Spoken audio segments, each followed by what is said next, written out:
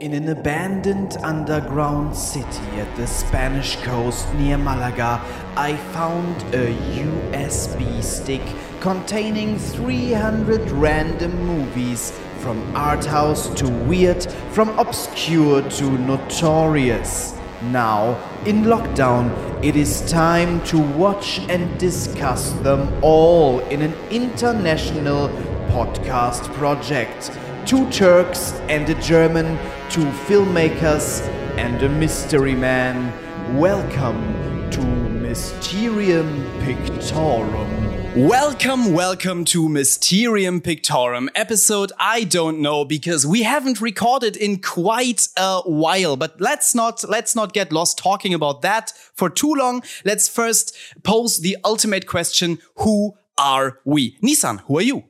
Hi, my name is Nisan. I'm a filmmaker and an actor from Germany, and I'm also from Turkey. Wow, that's complicated. I don't work in Turkey, but I'm actually Turkish.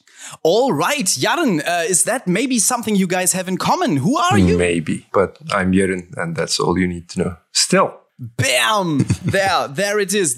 We're back on top, as if we had never ever gone away and left like several weeks for our fans and listeners to suffer without a new episode. Nobody is asking me who I am as usual, but I'm still gonna tell you. I am visionary writer-director Lars Henriks from Hamburg, Germany, and I need to say this: I'm back on TikTok. You can find me on TikTok. I'm Lars Henriks on TikTok, and I am recommending stuff for Cthulhu fans right now, and there will be lots of recommendations and talk about like art house horror stuff. I'm really looking forward to doing that a lot once I'm bored when winter comes. I wasn't bored for a while now. We had tons of work. We couldn't discuss movies because we had to make movies. That's why we haven't made an episode in so long, but now we're back. It's not that we have stopped making movies. It's not that we now suddenly have time. It's just that we decided we're just going to do this despite not having any time. And because we are such heroes, you guys, I think you owe us an iTunes review. We still, I don't know. I haven't checked our iTunes review in a while, to be honest. I really couldn't. I was so very busy. I had so much to do the past couple of weeks. This is episode 30. Oh, so I haven't posted for a while because I was just checking my Instagram from your phone. By the way, you looked up for Mia Khalifa. I just saw it. Yeah, of course. But anyway. Mia Khalifa is single again. Mia, if you're listening, I noticed. You were saying? Well, yeah, I just wanted to look. I wanted to make you feel awkward. Anyway, I feel awkward. You guys are bad hosts. Still, what did you this say? is episode 30. We should have done something. I'm already naked. What are you guys doing? Our podcast is all grown up. It's episode 30. Like us. Yeah. It's old and broken, just like us. Our podcast is a proper millennial now. That's why it took so long, because our podcast didn't want to get 30. Yes, exactly. It was like fighting against it. This is the 29th eepisode again. But you guys, you know what? Okay, so our podcast is probably old, sad, and broken now. You know what else is old, sad, and broken? Belatar, I think. Good transition. Right. I'm a director. I'm good at transitions. We watched Damnation by Belatar, and I mean that movie has such a jolly, happy title. That must have been fun, right, Yarın? You watched it long before we did. How did you like it? It was okay. I mean, it was what you would expect from Belatar. And I actually read some stuff on this for the first time, I think, in 30 weeks. Wow. That's great, because I didn't. I mean, not in depth, but just so I can remember what I watched like a month ago. So you guys keep listening. This episode is going to be worthwhile. Nisan, how did you like it? It was a Belatar movie. It looked nice sometimes. And gave me enough time to, not miss the frames. And do your nail polish, I assume. Stuff like that. Yeah. It was not like I didn't dislike it, but I never dislike Belatar movies because he's kind of, part of the family now. Yeah. But it didn't. It didn't also. I think it was not my favorite. I think Béla Tarr movies to me are like that depressed friend who's always at the parties and he's sitting there. He's not saying much. You kind of love him, but it's also like he doesn't bring much to the table, does he? No, but our cats love Béla Tarr. Our cats do love Béla Tarr. Yeah, this film, I'm lukewarm on it, but that doesn't mean it's like a middle ground film. I think it's a masterpiece. It's standard Béla Tarr, right? We've seen this before. I think when this came out, because this was the first movie in the standard Béla Tarr format, probably blew everyone's mind and rightfully so. I mean, there's tons of great stuff in here. It's definitely a masterpiece. But it kind of left me cold, and I think we're going to talk about why that is. I think that's the point. Yeah, but maybe I got the point when watching all the other Béla Tarr films. All right, Jan, how did you watch it? The usual on a big screen TV with double speed. Oh, that's a sin. That's a sin. But this time I have a complaint because I have a new MacBook, and the new MacBooks have these, I don't know, USB 3 thingies, and not like, for example, HDMI anymore. It's just for USB 3, or I don't know what's it called. Like 3 new input thingies, and nothing goes in there, and you need adapters for everything. And I even ordered an adapter for HDMI, but they delivered the wrong one, and now I can't just put the projector into my MacBook.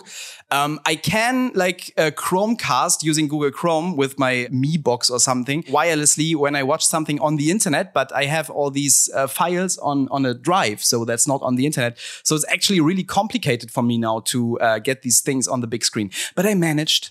I uploaded everything to Vimeo. Problems. Yeah, first world problems. I mean, let's not pretend this podcast is not from the first world. Or is Turkey considered first world, or is Turkey second world in this scenario? Definitely not. I'm not sure. We're bordering fourth, third. It's fine. Fourth world. Interesting. Yeah. Jan, are you hungry? Should we send you something? Old shoes? Bicycle? Fish heads. Send me all your fish heads. All right. Will do. There's a package coming up. That's that. Shall I try and sum up the story? Yes, do it. Please go ahead. It's actually not going to take me very long. Okay, so we meet a guy. The guy is shaving in the beginning. The guy is living in this terrible, dirty city full of dogs.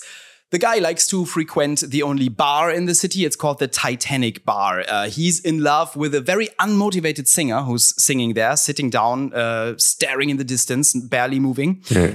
The unmotivated... by the way, everybody's depressed. Everybody is very, very depressed because this is a Béla Tarr film. The unmotivated singer is married to Rainer Werner Fassbinder. And that's a problem for our guy who is in love with the singer. Rainer Werner Fassbinder is threatening the guy. And it's bad. The singer and the guy, they talk deeply and slowly, and I'm still confused. Like, Béla Tarr films move so slowly, and I still manage to not get what's happening. I feel so stupid sometimes. Sometimes I think Béla Tarr is moving so slowly to accommodate his audience. Like, he's like, you guys are very, very slow, so I'm going to move this very slow so you understand. And I'm still sitting there going, what? but what? Okay, but apparently I'm the only one having that problem. No, I'm with you. But I don't think that it's on purpose to make you understand. I think that's on purpose to make you depressed and maybe not make you not understand. I mean, it's also really, I mean, in movies people always talk weird, but in Béla Tarr movies they talk like extra weird. Yeah, they make like such long pauses and stuff. Yes, and imagine someone would sit in front of you and have these weird monologues with these weird pauses. Yeah, I would just answer them. Yes! Or at least I would pretend like I'm listening and Yeah. Something like that. Yeah, sure. I feel like everybody's drunk. Yes. And the one that's most drunk, like right before they go there, I don't know, go to their bed or something. This movie made me so happy about the fact that I don't drink alcohol. Like he's not good at selling alcohol. Let's say that. But the bar manager, This party, it was so dirty. it was so disgusting. The bar manager wants something illegal done by our guy, and the guy lets Fassbinder do it to get rid of Fassbinder. The woman then I think breaks up with him, like the singer woman. For the audience, it's an inside joke that was not Fassbinder. We just thought he looked like Fassbinder. Oh no, come on. He looked like Rainer Fassbinder. Okay, so then the singer breaks up with the guy, and after that the guy fucks the unmotivated singer. But how funny was that sex scene? Jaren, that sex scene was amazing, right? I mean, still unexpected boobs, so I'm fine. Lots and lots of boobs. I haven't seen this many boobs in Béla Tarr films before. This is a Béla Tarr film from before Agnes Ranicki got directing credits on those films. Oh. So maybe she got rid of the boobs. Quality boobs too, I might add. So yeah, he fucks the singer in like the most depressing sex scene I've ever seen. She's not more motivated now than when she sings. She's just staring into the distance, them both moving very, very slowly. Fantastic. In a room full of mirrors. That shot was great, but whatever. Looked like she will fall asleep like any second. Yes. And him too, probably. He wasn't moving. He looked dead. Okay, so He just waited for her to, fake it and get over it. So there's this incredibly slow and sad sex scene, and after that, the guy tells a sexy story about how he drove a woman to suicide by being very mean to her. This scene, by the way, to me felt like an answer to Ingmar Bergman, because the scene he describes in which a man just tears into a woman verbally, that's in every Ingmar Bergman film, that scene. So do you think like Béla Tarr is such a sensitive guy and a real feminist, and he wanted to say to Ingmar Bergman, when you do these scenes, then you might drive a wonderful lady into suicide. Stop to it. You know what? Actually, like you say, you phrase it as a joke, but I wouldn't put it past him. Well, okay. I mean, it felt very deliberate to me because kind of cute. he was describing the standard Bergman scene and just like thinking further about it. I liked it. Okay, so this is basically a dick measuring contest between feminists. Mm-hmm. Like Bergman, you're not the greatest feminist making films, Bergman. I am. Okay, so then the singer breaks up again, and then someone gets assaulted. We don't see who. Jaren, what do you think? Who smashed whose face in? Was it did the guy get assaulted or did the singer get assaulted? I'm not sure. That's actually a question in my notes as well. But I like them leaving that open. Yeah, I forgot that. Another feminist move by uber feminist Béla Tarr. Okay, so after someone gets assaulted, there's a dance party. Everyone is at the dance party. You guys, the extras in this film, weren't they lovely? I love them so much. Like there was a random shot in which there were 3 different queues of extras, and the camera was going past them, and obviously someone had told them not to look into the camera, and there are all these guys who are trying to sneak like a peek into the camera, and they're like, nobody will notice. Everybody notices, you fucking idiots. It's fantastic. I loved it. Then there's this huge dance party. It's disgusting, but it's nice music. It was such a long scene, and the music was like a happy party music. Yeah. But the people didn't laugh. They had all these sad faces. One guy laughed. Again, an extra who obviously had been told not to laugh, and he then turned around so the camera wouldn't see. I didn't notice that, but it was like so sad and depressing. And they were probably all, I don't know, they drank too much vodka or whatever. Yeah, so much schnapps in frame. Then at this party, Fassbinder was back, and he was very mean to our guy. Stop with Fassbinder. What? People need to be able to visualize. It's hard to find a stream of this film. So then after that, the singer fucks the bar owner, who is old and corpulent. She fucks him in a car. And I think after that, he cries or something. Jaren, did the bar owner cry during sex? I'm not sure. He did have a really weird laugh. But maybe he was laughing. It was hard to make out. It was okay. After that, the guy talks to the police, and the policeman says to him that it's a sad thing to be ratted out by your friends. So I assume he ratted his friends out for whatever illegal things they did. He's a snitch. Yeah.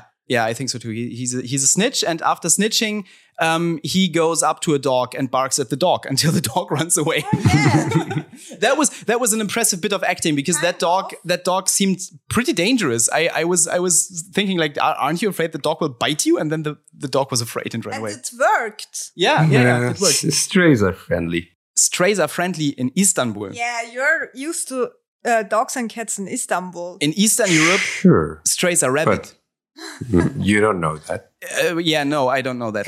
I was told that in German school, but like, yeah, I mean, but like, I haven't seen such calm and relaxed dogs, like dogs who are in Istanbul, in some, who are not strays in Germany, like the strays in Istanbul. Yeah, those are the best dogs actually. Like people who have dogs in Germany, I don't know what they are doing wrong, but all those dogs have terrible characters. That's why when my first year in Germany, I was a dog bit me because I was an Istanbul Kadıköy girl. I was going to a dog and wanted to stroke him, and everyone was like, Nisan, you can't do that. And then he bit me, and I was so shocked because that never happened in Istanbul. Once a dog bit me during a film shoot. We were shooting on a beach, and people let their dogs play around on the beach. And one of the dogs ran straight to me. I was in the scene. I was acting, and I didn't want to break off the scene, so I kept acting. And that dog fucking jumped at me and bit me, while the owner was standing behind the camera, going, "Kennedy, oh Kennedy, no, Kennedy, please don't do that. Please, Kennedy, don't do that again. Fucking A."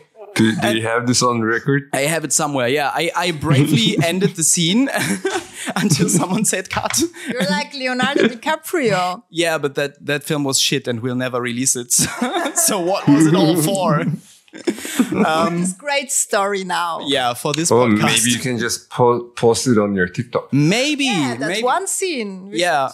So that was the story. Jaren, before we go into my very general notes, what did you read? Oh, just some old pieces on the movie. Because apparently it was again a big deal when it was restored. So there are some pieces on it, like on New Yorker and stuff. But I just did basic reading to refresh my memory. I didn't remember shit. So what do people generally think about the film? That it started the Bellatar journey. Okay, and yeah. It's a gift to us and all that praising. Okay. I think if this would have been the first film I had watched in the Bellatar style, I would have thought more highly of it. I do think very highly of it. It just didn't affect me. I think, out of the, 3-4 movies we did so far? Yeah. On Bellatar, it's the one that with most concrete storyline. Like you can actually pinpoint on plot points and what happens in acts and so on. Maybe. I mean, it reminded me a lot of The Man from London. Like both of these are deconstructions of the film noir genre. And it made me reconsider The Man from London. I think I appreciate The Man from London more now that I've seen this one. It's not that I liked A Man from London necessarily better than Damnation. It's just that I think Bellatar wants to do one very specific thing, and he got closer and closer to it. Does that make sense? Yeah. Yeah, maybe. I mean, it gets more vague and vague over the years. And Man from London was also left out in the open in most ways. But this actually had a full storyline you could easily summarize as you just did. Yeah, and it had like this very clear metaphor with the dogs all the time. Like I haven't mentioned that yet, but this film is filmed in like very stark black and white, so large portions of the image do disappear. And there was often like this thing where our main characters disappeared into the darkness, into the blackness. He wasn't visible anymore, and then a dog came out of there. So I really like that. I just wanted to talk about that too, that I thought about what was the name of the movie with the horse, the Turin horse? Yeah, the Turin horse. Or also the one with the whale. He also uses animals a lot for also, a little bit magic in his movies. Right, and it's one animal per movie, right? It's a whale in Werkmeister Harmonies. It's a horse in the Turin horse. It's dogs in Damnation, and I know that it's a cat in Shatan Tango.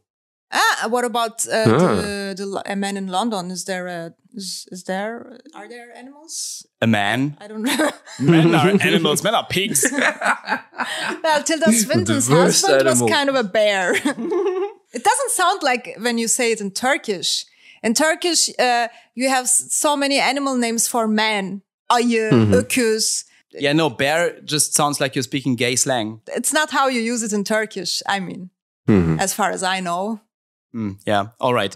Now that we've shown off our lack of skill in gay slang, or Jaren, are you better at this than we are? Not anymore. Ah, damn. We're old. We're out of the we're out of the scene. We don't know what the kids are saying these days. Yeah, well, I'm trying to keep up on TikTok, but the kids are saying stuff like yeet, and I don't get what that means. Yes, and what's about the chair and this heroin thing? The hand sign. The hand sign. No, this kids on TikTok, they have a hand sign and I don't understand it. For heroin? No, it looks like they're making a motion shots, but it does mean something else. I don't know. Oh, the COVID vax, maybe? Nah, I think the thing about these sounds so old. Yeah, I think the thing about these Gen Z slang things is that they do not make any sense and they do not mean anything. They are random. That's the joke. Yeah, it's like fifth tier memes. Exactly, and it's the joke is basically all the people who are trying to understand them. So us, all the old people. We're the punchline. Because we're very, very, very old. But whatever. We make money now, so fuck you guys. Fuck you. You're the 1%, yay. 1% of what? Okay, so money this month. Let's go back to the film. Let's not give like the tax evaluation people any hints. Yeah, let's not make money changes. So what did I love about this? Like the stark black and white as usual, great, fantastic images. I don't know how he does it, but Belatar films always seem to be a lot older than they are, right? Yeah, I didn't. I mean, this is from 88 anyway. Yeah, but I thought first. I always forget it that the movies are not that old as you think. Felt 50s because the lead actress had so thin eyebrows, like in the beginning of the 90s. Yeah, that's how we could spot it this time. Yeah. So no, fashion gave the age of the movie away. Like her eyebrows were very, very much late 80s, early 90s. You didn't pay attention to the eyebrows? Is it a thing? Yeah, that's the thing. Actually, that's the thing. Like it was in early 2000s, I think, too. That was when it escalated. Yeah. That was when it was really, really bad. Yeah. Oh, my eyebrows so horrible as a teenager. I don't know why we were so brainwashed thinking that it looked good. Like if you watch 2000s rom-coms, then you see lots of bad eyebrows. Or let me correct myself, you don't see many eyebrows. That's horrible. I hope this fashion is over for the rest of our lives. All right, back to the movie. The staging as usual is awesome. Like I don't know. I always like when we watched An Elephant Sitting Still. Before Nissan and I actually started to get into the film and started to like it, we were saying, right, this film is doing what Belatar is doing, the very slow camera movements, but Belatar is actually showing you lots of stuff in those images. An Elephant Sitting Still did lots of great things, and I like that film better than I like any Belatar film. But still, Belatar does so much in these images, and I am so impressed by that. Like, his framing, oftentimes he will move so very slowly and will show you like many different stages, basically that he creates out of the spaces he's filming. Like something will be in the left upper side, and then you know what I mean. Oftentimes he will do a panning shot through a hallway, and many of the doors will be open and stuff will be happening inside of the doors, and then he will leave those doors and show you something else, and then come back to the doors. Like for example, the assault in like we're not sure who got assaulted because we saw the scene right up to the assault. Then we saw something else, and then we saw stairs coming out of the room where the assault happened, and someone went down the stairs, you know? That kind of stuff he's doing all the time. And I love that. And that elevates his filmmaking style so much. Like anybody can make a slow movie. Anybody can move his camera slowly. Anybody can have his actors act slowly. But he really does stuff with this. Like he fills the time. And I really appreciate that. Yeah, and also, I mean, we were making fun of the extras who are looking in the camera and stuff. But apart from that, the choreography with so many people, that's kind of impressive. Yeah, I think so too. That's my curiosity actually on this, because like you said, for the Trojan horse, they spent however many $1,000 to build that set. Yeah. So do you think he actually micromanages every single movement of the camera? And, you know, in that whole scene, hallway scene, for example, did they time it to the second, or did they just let them, you know, be themselves, do whatever? To me, it feels like he is micromanaging everything. Like, I think everything that is happening in a Béla Tarr film is very, very, very purposeful. Like, for example, the biggest giveaway for me are the actors, because the actors are very, very slow, very, very deliberate. It sounds like timing that somebody told them, like very exactly. Their movements. For example, there was this one scene in the restaurant. The woman and the guy, they were sitting at the table. She was talking incredibly slowly. He was talking incredibly slowly. Then the camera panned away, and you could see by observing their shadows that they were not moving. And the camera panned over to the kitchen staff. And then, I just want to say that in the background, there was this window and all the people in the kitchen stuff. And I don't know how he like staged that. Yeah, how he cues them. Like I think it's definitely highly choreographed. You can sometimes see that there's a bit of chance in there. And I think, for example, the Turin horse, like he built the set, but that felt, out of the movies I've seen, the most alive. Do you know what I mean? Like, I think these Béla Tarr films feel more and more dead. Like, The Man from London feels completely dead to me. Especially like with the dubbing and everything. But also, it's more and more deliberate. I think The Man from London is almost perfect Béla Tarr. I think that in that film, he achieves exactly what he thought up. I don't know. To me, it feels that way. Does that make sense? Cool. I mean, I was just curious what you thought about it. And it makes it even, you know, with that huge cast, and most of them, I assume, are amateurs or not professional actors, must be really hard. Just coming out of a film shoot, watching this, I was impressed by lots of stuff that I think I wouldn't even have picked up on hadn't I just had problems that I associated with the images. For example, in the sex scene, the room was full of mirrors. And the camera was moving like all across the room, and you could see everything. Exactly. Where were the cameras? Yeah. So there's like a high amount of planning, and then you have two actors who are completely naked doing something extremely awkward. Like it must have been so painful setting that shot up. And he does these things like very casually. Like he doesn't draw your eye to stuff. He doesn't say, "Look how impressive this is." He just does it, and that makes it even more impressive if you pick up on it. Yeah, that's something that I felt this time. I was very impressed by the film. And like he did it like in the 90s. Now, when Netflix shows have this kind of scene, it's always a bragging scene, you know, these one-taker scenes. And for example, Mike Flanagan in The Haunting of Hill House. For example, and it's always cheesy and, you know, like into your face. If you're listening, Mike, I love you, and please produce my movies. Jaren, what do you think was the message of this film? Don't snitch? I don't know. Men are dogs. Yeah, that definitely. And that feels like a quote. That feels like he read it somewhere. That feels again like he read it, I don't know, in a Nietzsche book or something. Maybe, I don't know, in Hungarian, in the language, it's like in Turkish. Because in Turkish, we also use dog as like a bad thing. Okay. Insult for people. So you think maybe he's taking Eastern European like figures of speech and turning them into literal scenes? Maybe, I don't know. I can think of a film that does that, and that's probably very depressing too. There is a person, by the way, that does the exact same thing on Polish sayings and folk legends and everything. Those Who's like that? short movies. I don't remember the name. I saw them on YouTube. They have like bunch of short movies, kind so of interesting. sci-fi-ish. Folk because that's stuff. the thing. I've heard people who are defending a Serbian film saying the exact same thing. So maybe I don't know, someone with Eastern European background educate us. Is that a thing? Is it a Serbian saying to fuck a child or what?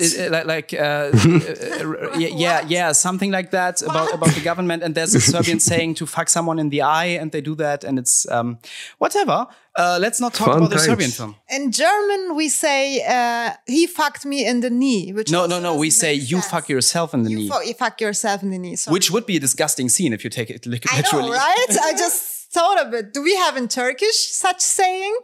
No, right? We just say fucking in the cunt in Turkish. Sure.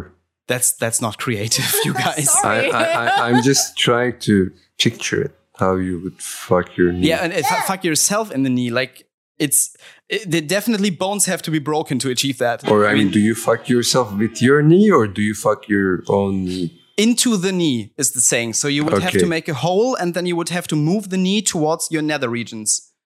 Ew. Well, yeah, that's the saying. Could be properly gory. All right, but that's not what Belatar did, and we're just speculating now. Why Germans they have problems and issues. Because they are fucking themselves in the knee. For example, that's why their dogs are so bad and Okay. stuff like that.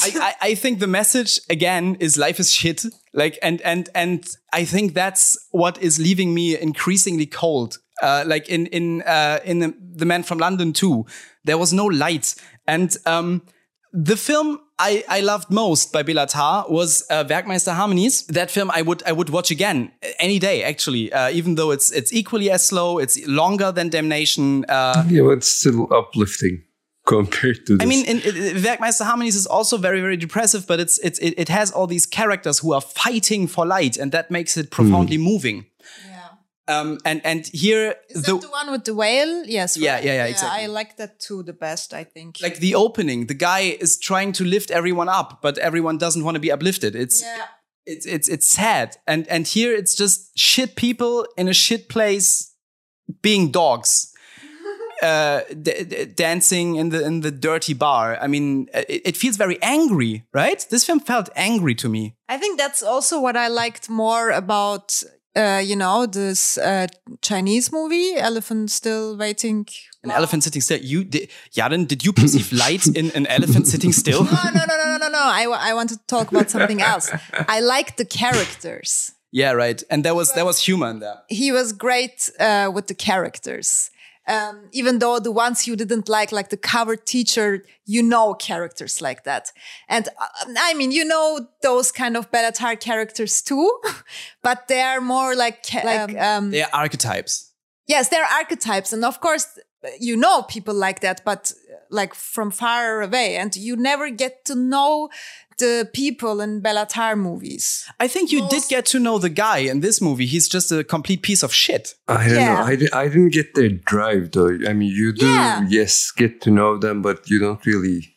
You just see the surface. Yes, what do they Or want? there is no What's depth their in point? general. What's their Yeah. And I think that's the thing. He's increasingly more just interested in surfaces. Like in The Man from London, this escalates to a whole new level, I think. And it would hurt so much more, but he doesn't want to make us hurt. Maybe he just wants us to feel empty and depressed. Yeah, It hurt more if you would care somehow or understand or relate to the characters. I don't know. one feeling this gave me was claustrophobia. Yeah. Claustrophobia. And I realized that when I went out of the room for a second to get something, and I was like, whoa. At some point, we did that all the time. I was like, do you want dessert? Yeah. And Lars was like, should I pause it?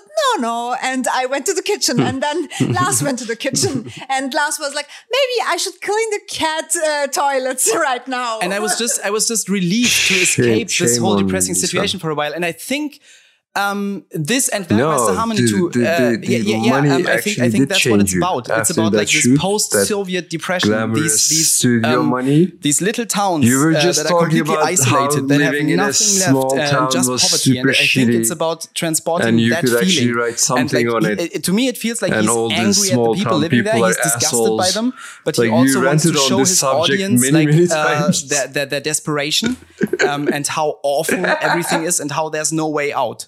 I think that's what these films are about to me, in my mind. To me, it feels like Béla Tarr wants to make people who are not poor and who do not know this life feel what this life is like and understand like the situation of these people and how there's no way out. But this is the interesting thing. Those kind of movies, I think, are more watched by like rich people than by poor people, because rich people think they go to Cannes and they think, oh wow, and poor people they want to watch a cheesy TV show to feel better. But I think rich people are the intended audience of this. I think this is supposed to tell rich people, guys, this is what it's like. But will like really really rich people feel like, I feel claustrophobia or I feel depressed? They will just think, oh, poor people out there. They will not care. No, wait. We've talked about this in Eastern European cinema a lot. Like how they show poor people and they show them being pieces of shit. But at the same time, they're not like against the poor people. They're against poverty. Your mother put it that way. I think, I was going to say we need your mom for this. Yeah, exactly. So this feels like rich people. I think feel like when we ask her to join us for Béla Tarr movies, she's like, ask me next time. Yeah, we did ask her to join for this one. Actually, she was here and she left before we watched the movie. She was here, had me do her taxes, and then left before we watched the movie. No, but I think like rich people films about poor people are often either romanticizing poor people, like Titanic. And I think that's deeply inaccurate. Like poor people aren't saints. Like if you actually encounter poor people, they're most of the time terrible people. Or that could be a rich people thing that you could think, like poor people are terrible people. And I think these kinds of films say, yeah, they are terrible. They have no other choice because the world is terrible. And I think the intended audience of this is rich people. I think that's always the case. The intended audience for anything is always rich people. No, there's like daytime television that's made for poor people. Or old people. And old people are usually rich if they didn't fuck up at some point. Oh, that seems to be a difference between Turkey and Germany. I think Béla Tarr is really good at deconstructing stories, like deconstructing archetypical stories. Like this feels like, the film noir story. There's a femme fatale and there's betrayals and illegal stuff going on. But he's deconstructing it to basic depression. And I was thinking, like I've said this before, I would like to see Béla Tarr's horror film. And I was thinking, like, do you guys know a story or a film that Béla Tarr should remake, or a book that he should adapt? Can you think of something? Like, for example, imagine Béla Tarr's Mean Girls. No, he would ruin it. Wouldn't that be great? No, I would love that. But like Béla Tarr's Pineapple Express. Oh, but Pineapple Express is already so slow and so little is happening. Yeah, and now it would make sense and would be like 5 hours. And they would not smoke weed. They would just drink vodka all the time. I thought Béla Tarr is actually always like telling gangster stories. Yeah, not like the Hollywood kind of gangster stories. So, a lot like Fassbinder, actually. Yeah, but even more, more Eastern European. Yeah, and he cast Fassbinder. So how about a Béla Tarr remake of like Scarface? Or something like that. That would be so awesome. You guys, have you heard, by the way, about Josh Trank's new film? I think about like some mafia guy with Tom Hardy. I'm not into mafia. I think Al Capone or someone had like this really terrible last chapter of life. Like after coming out of prison, had some disgusting disease and was just basically falling apart, like rotting alive. And Hollywood filmmaker Josh Trank made a movie about that with Al Capone. That sounds a lot like Béla Tarr's Scarface, doesn't it? Yeah. But yeah, I would love to see that. Leon. The Professional. Oh, no. Let's that not should be like really depressing. Let's not give pedo stories to Belatar, please. Well, maybe he would make it better. Yeah, she would kill him at some point. Yeah. But yeah, no, that would depress me because I really like Leon. Kill her and then she would kill herself. Because Leon is kind of a feel-good movie, which is wrong. Jalen, would you rush to see Belatar's Leon the Professional?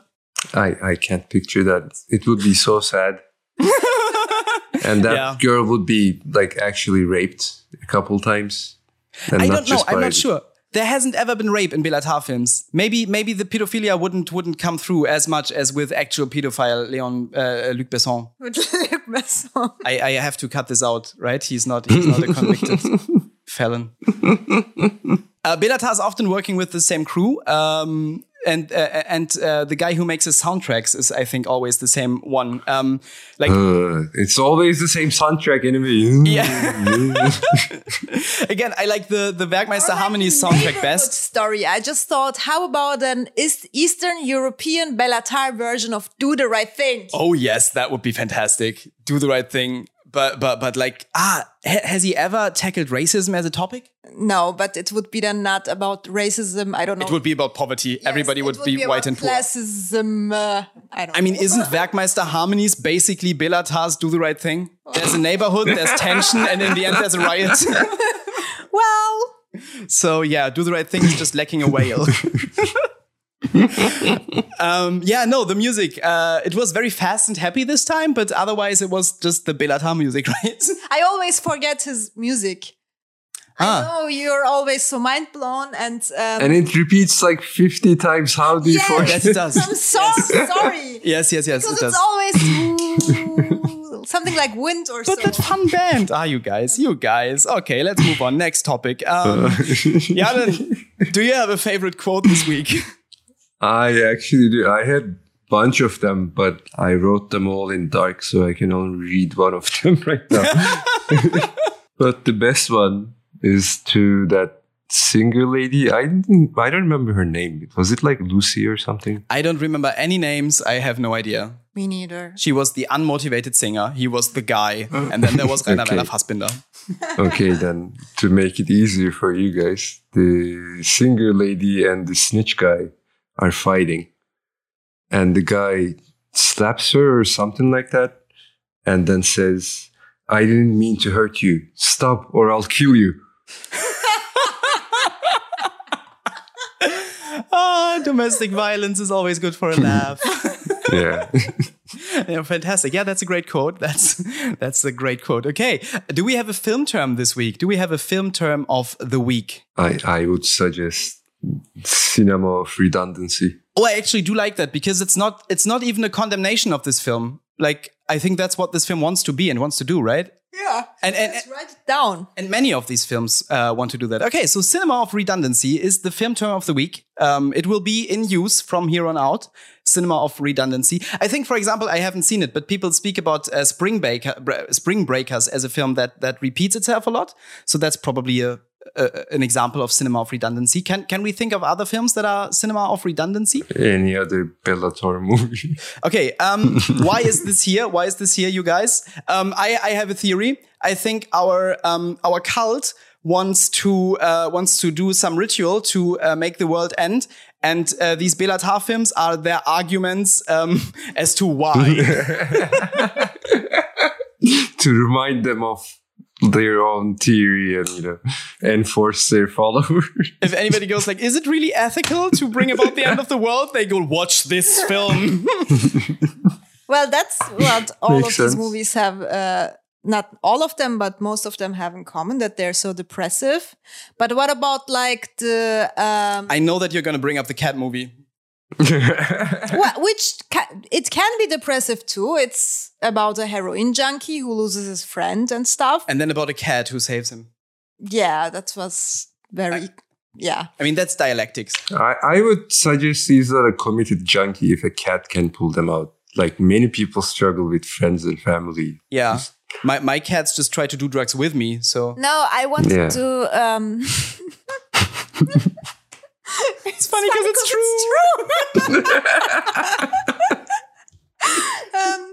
No, I forgot about the cat movie. I wanted to point this King Arthur movie out.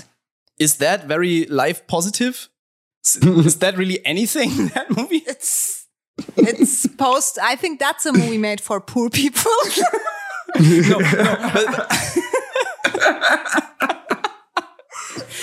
no, that's a movie. That's a movie that says underneath the earth there are ancient evil gods. So again, that's Cthulhu's. Yeah. I don't know. Whatever. Do you guys have a better theory? No, it's fine. It fits perfectly. Reinitiation movie. If anybody's straying out of the cult, they just make them watch Bellatar. All right. So I actually do not know the answer to my next question, which is, what are we watching next week? Let me. I do. You do? What is it? Yes, it's finally Aşık Kerib. Oh, really? Yeah, nice. Yes. All right. Will we? The Armenian movie. Yeah. All right. Okay. So All right. we are returning to Parajanov to watch Aşık Kerib. You guys, before we watch that, are you anticipating anything? Yaren, do you know anything about the film? I have no idea. Okay, maybe that's the best way to approach these. Me neither, but I already watched one movie by the director, and I watched a documentary About the directors. the director and Tarkovsky. That was a shit documentary. Which didn't give me any information, but Yeah. yeah. I will try and find out stuff about Armenia this time. At least it's going to be colorful in contrast to Bellatar. Exactly. That's something that Parajanov does. Probably shorter. Parajanov, by the way, is just basically gay Belatar, which is very accurate. That's what he is. Bellatar movies and shorter and colorful. Yes. Still depressing and these still images and stuff going on in the frame, like great staging. Depression with rainbow colors. Yeah, rainbow color depression. So that's what I expect to get, and I will be very surprised if I get anything else than that. You guys, thank you. I am so happy we're back. I am so happy we're doing this again. And we'll try to resume our weekly schedule again. That's it from my side. So bye. Bye. Bye.